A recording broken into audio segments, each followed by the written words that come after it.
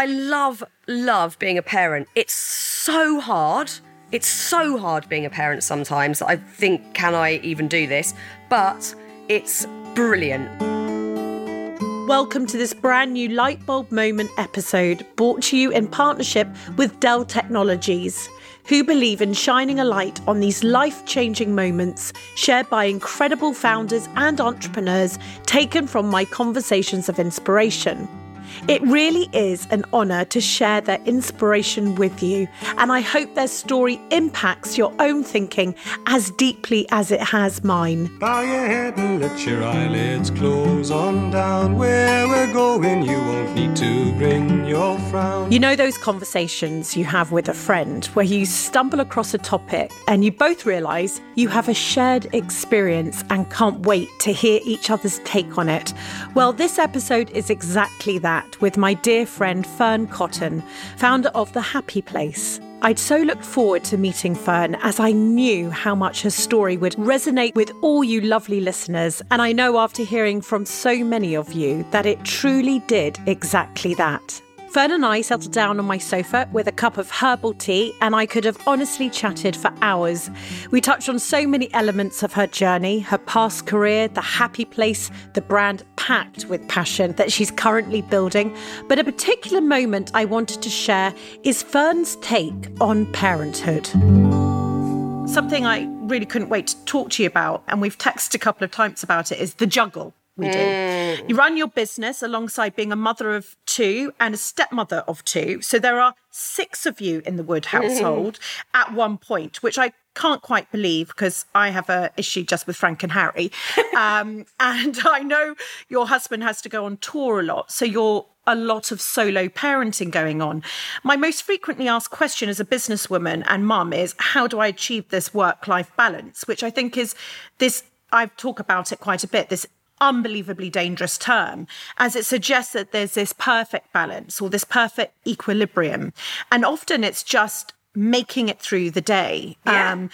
What are your thoughts on this? And I'm sure you get asked about it. So how have you sort of mapped that in your mind now? I haven't. I'm very much like you. It is day by day. I don't feel like I've got the perfect balance. I might on some days. Some days I might go, you know what? That felt like a really good balance of, I did 2 hours or I did a couple of hours of radio and then I had all day with my kids. I did the normal school run stuff. We went to the supermarket. We did normal things. Other days I'll work all day and I won't see the kids and I'll feel horrendous. Or sometimes I'll feel actually I can deal with it and it's okay.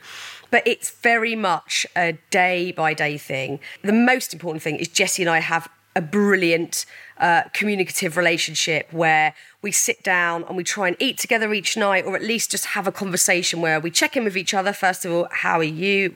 You know, how did you find whatever it was that you did that day? Are you feeling tired? Do you need some time to yourself to go for a run or whatever? And what the fuck are we doing tomorrow and how's it going to work? And we do it every day because we have to. And we just muddle through the whole thing. And I love being a parent. It's so hard. It's so hard being a parent sometimes that I think, can I even do this? But it's brilliant. I love it. I love the challenge. I love what it's taught me about myself. And I've loved how it's made me slow down. And it's actually made me have a better perspective of my work and a better all-seeing eye of all of it. I can get that bigger picture quicker. So I don't know how you get the balance. I just think you go day by day and you try and make it work. And so do you think one of the sort of ways that you would say that you've, as much as you are managing it, communication being one of the key tips? With whoever it is, because if you haven't got a husband or a wife or a partner, having someone that you can, if it's a parent, a friend that you can have that conversation with, I think just talking in general is such a powerful thing, and it's really important to feel like you're not getting it all wrong and everyone else is getting it right, and not to beat yourself up, because, you know, I do all the time. I've got a really busy week next week, which I'm already feeling a little bit edgy about. So I know that there will be days where I'll think, oh my God, I'm a terrible mum. I haven't seen my kids today, blah, blah, blah. But then I've been lucky enough to manage to clear a whole week the week after, where I'm going to be at home with my children off school because it's the summer holidays, all day, every day, and we're going to do normal mum and kid stuff and go to the park and be messy and make cakes and whatever. But none of it's perfect. I think you just have to make the best of whatever your situation is in that way. At this time of year, I won't lie, I get a little panicked. I wish we were like the French and just called it. August is the holiday month, so we managed expectations. Nothing will get done. August without that becomes a month where I feel like I'm being inefficient. When Harry was younger, it was the month where the mummy juggle became intense, and as a business owner, all the metrics just fall off a cliff. All in all, if you don't get your head clear, your summer can become miserable. It's why I've developed a way of thinking about these in-between months, the ones sandwiched between the energetic start and the panicked end. It's worked for me, and I hope it goes some way in making those hot days just that little bit more bearable. But first things first, I think Fern is right for some when she talks about taking each day by day, and not worrying too much about the overall plan, to go with the flow more and make your logistics chat more live. But for me, that's never really been an option for my mind and my world. I need to know that I've thought of everything ahead and tried to mitigate as many issues which will bring me down. Maybe call me a control freak, always searching for efficiency. It's just the way I am. But also, it was the only way I could achieve the impossible. When Harry was younger, that was planning how I was going to deal and survive the summer holidays as a parent who worked full time. I didn't want to have to panic. I wanted him to be happy, as that was the only way that I actually could work. I wanted to have planned in quality time. And so I get these large A3 sheets, a single month on each page, and would pin them up on the fridge doors. I'd mark clearly the childcare arrangements, the treat evenings, the plans at the weekend. It would just help me maybe take time off, as I'd know after a certain amount of time with others, Harry would just want to be with me. I did this from around the age of 4 till... Actually, come to think of it, I did it last week and he'll be 18 next birthday. Less needing to understand childcare, more the free dates for him to go out and see friends or take shifts. It's always just helped us understand the flow of our summers, a time where normally the work life and the family life collide the most. Then there's your business, where the summer can resemble the Sahara Desert, with staff being away all at different times and sales rock bottom, especially this year, where I predict this mass exodus from this country, thanks to being the first summer in years that we can make plans. I found if I focused too much on this and what I hadn't achieved at the start of the year, it all became very stressful because you seem to be trying to tackle things with what felt like very little support or mojo in the business.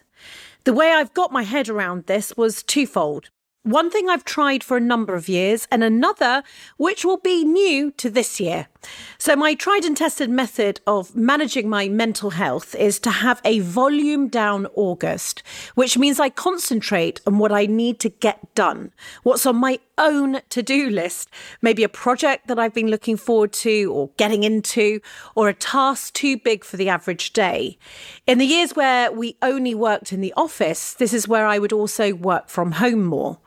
I generally not have many external meetings. Wasn't hard because everyone was away on holiday, but the aim was to clear the decks for the second half of the year. My new addition to this year is to try and do the same for the team, which means that we will need to turn down the volume of our day jobs. So in August, we'll be taking a break from social, emails, and my podcast, for instance, allowing time to breathe and regroup, giving the team the chance to recalibrate. Am I nervous to do this? Yup, I am. And there's mixed opinion in the team, for sure. But August needs to be seen as maybe one of those most productive months, but for internal purposes, rather than external production, if you see what I mean. But back to the juggle, because this all sounds like I've got it sorted. And of course, it's far easier as they get older. And it was just not funny when Harry was little. So my heart goes out to all parents dealing with this crazy notion that we can have our kids at home for over 1.5 months when we work full time. But let's not go there. The thing is, parenting is hard. Making this just work is not Instagrammable, whatever you see out there. Remember, we only do see 1% of life on those squares because the other 99% isn't always a pretty picture.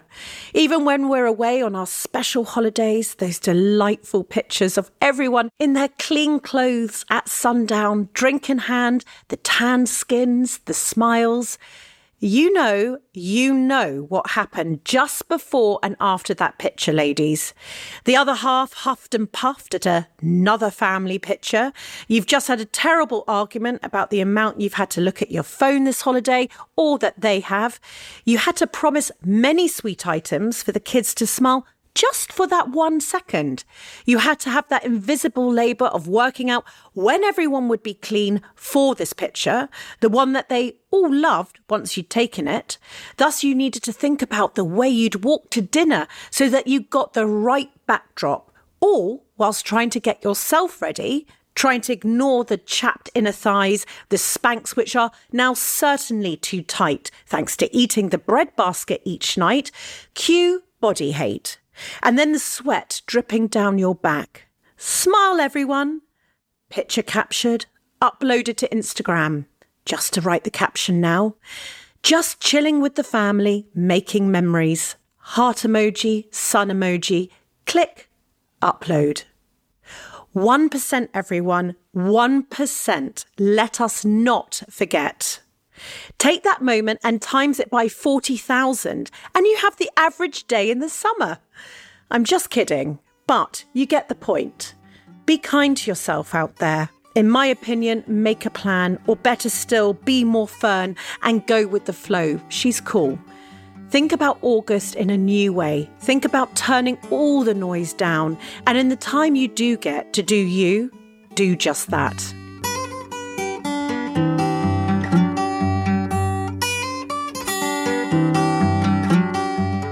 Now, before you go, what I hadn't told you is that this is one of 10 very special Lightbulb Moment episodes brought to you by Dell Technologies. Lightbulb moments happen to us each and every day of life, where we discover learnings, hear stories that inspire us, or witness things that trigger sudden, enlightening thoughts that change our lives forever. And that's why I'll be welcoming 10 incredible female founders from Dell's Women's Entrepreneur Network, otherwise known as DWEN, into the safe space to share their personal lightbulb moments. I really do believe that by sharing the tales of our brightest moments, we have the ability to build, grow, and empower a female community of entrepreneurs, becoming stronger than we could ever have imagined. This week, Faye Whitley, founder of Beevive, will be sharing her very own lightbulb moment. Enjoy. Hi, my name is Faye and I'm the co-founder of Beevive. We are a small business with a big ambition to make the world a more bee-friendly place to live. We launched in 2019, inspired by a spontaneous encounter with a tired bee. But today I'm excited to share my very own lightbulb moment, as I really did have a life and business changing experience when I came across Dell Women's Entrepreneur Network. I was welcomed with opening arms and inspired by the community. I entered the Dell Tech contest in my lunch break. I had no preconceived thoughts I would win, but that evening when I found out I made first place, it really did change the direction of my business, but most importantly, my mindset. It gave me the confidence to say yes more, open up in front of the camera, and to grab every opportunity, no matter how scary it appeared. I'm so grateful that I get to share my lightbulb moment with you, and I hope it's made you think, just like I have, about the pivotal moment, like in my lunch break, that might just change your life too. A big thank you to Dell Technologies who've brought us this episode today. I hope you enjoyed this lightbulb moment. to listen to my whole conversation with Fearne Cotton or any of our past founders, search Conversations of Inspiration wherever you get your podcasts. And if this particular episode has helped you on your journey, you know what I'm going to say? I would be absolutely, ridiculously grateful if you might rate and review to help us reach even more people.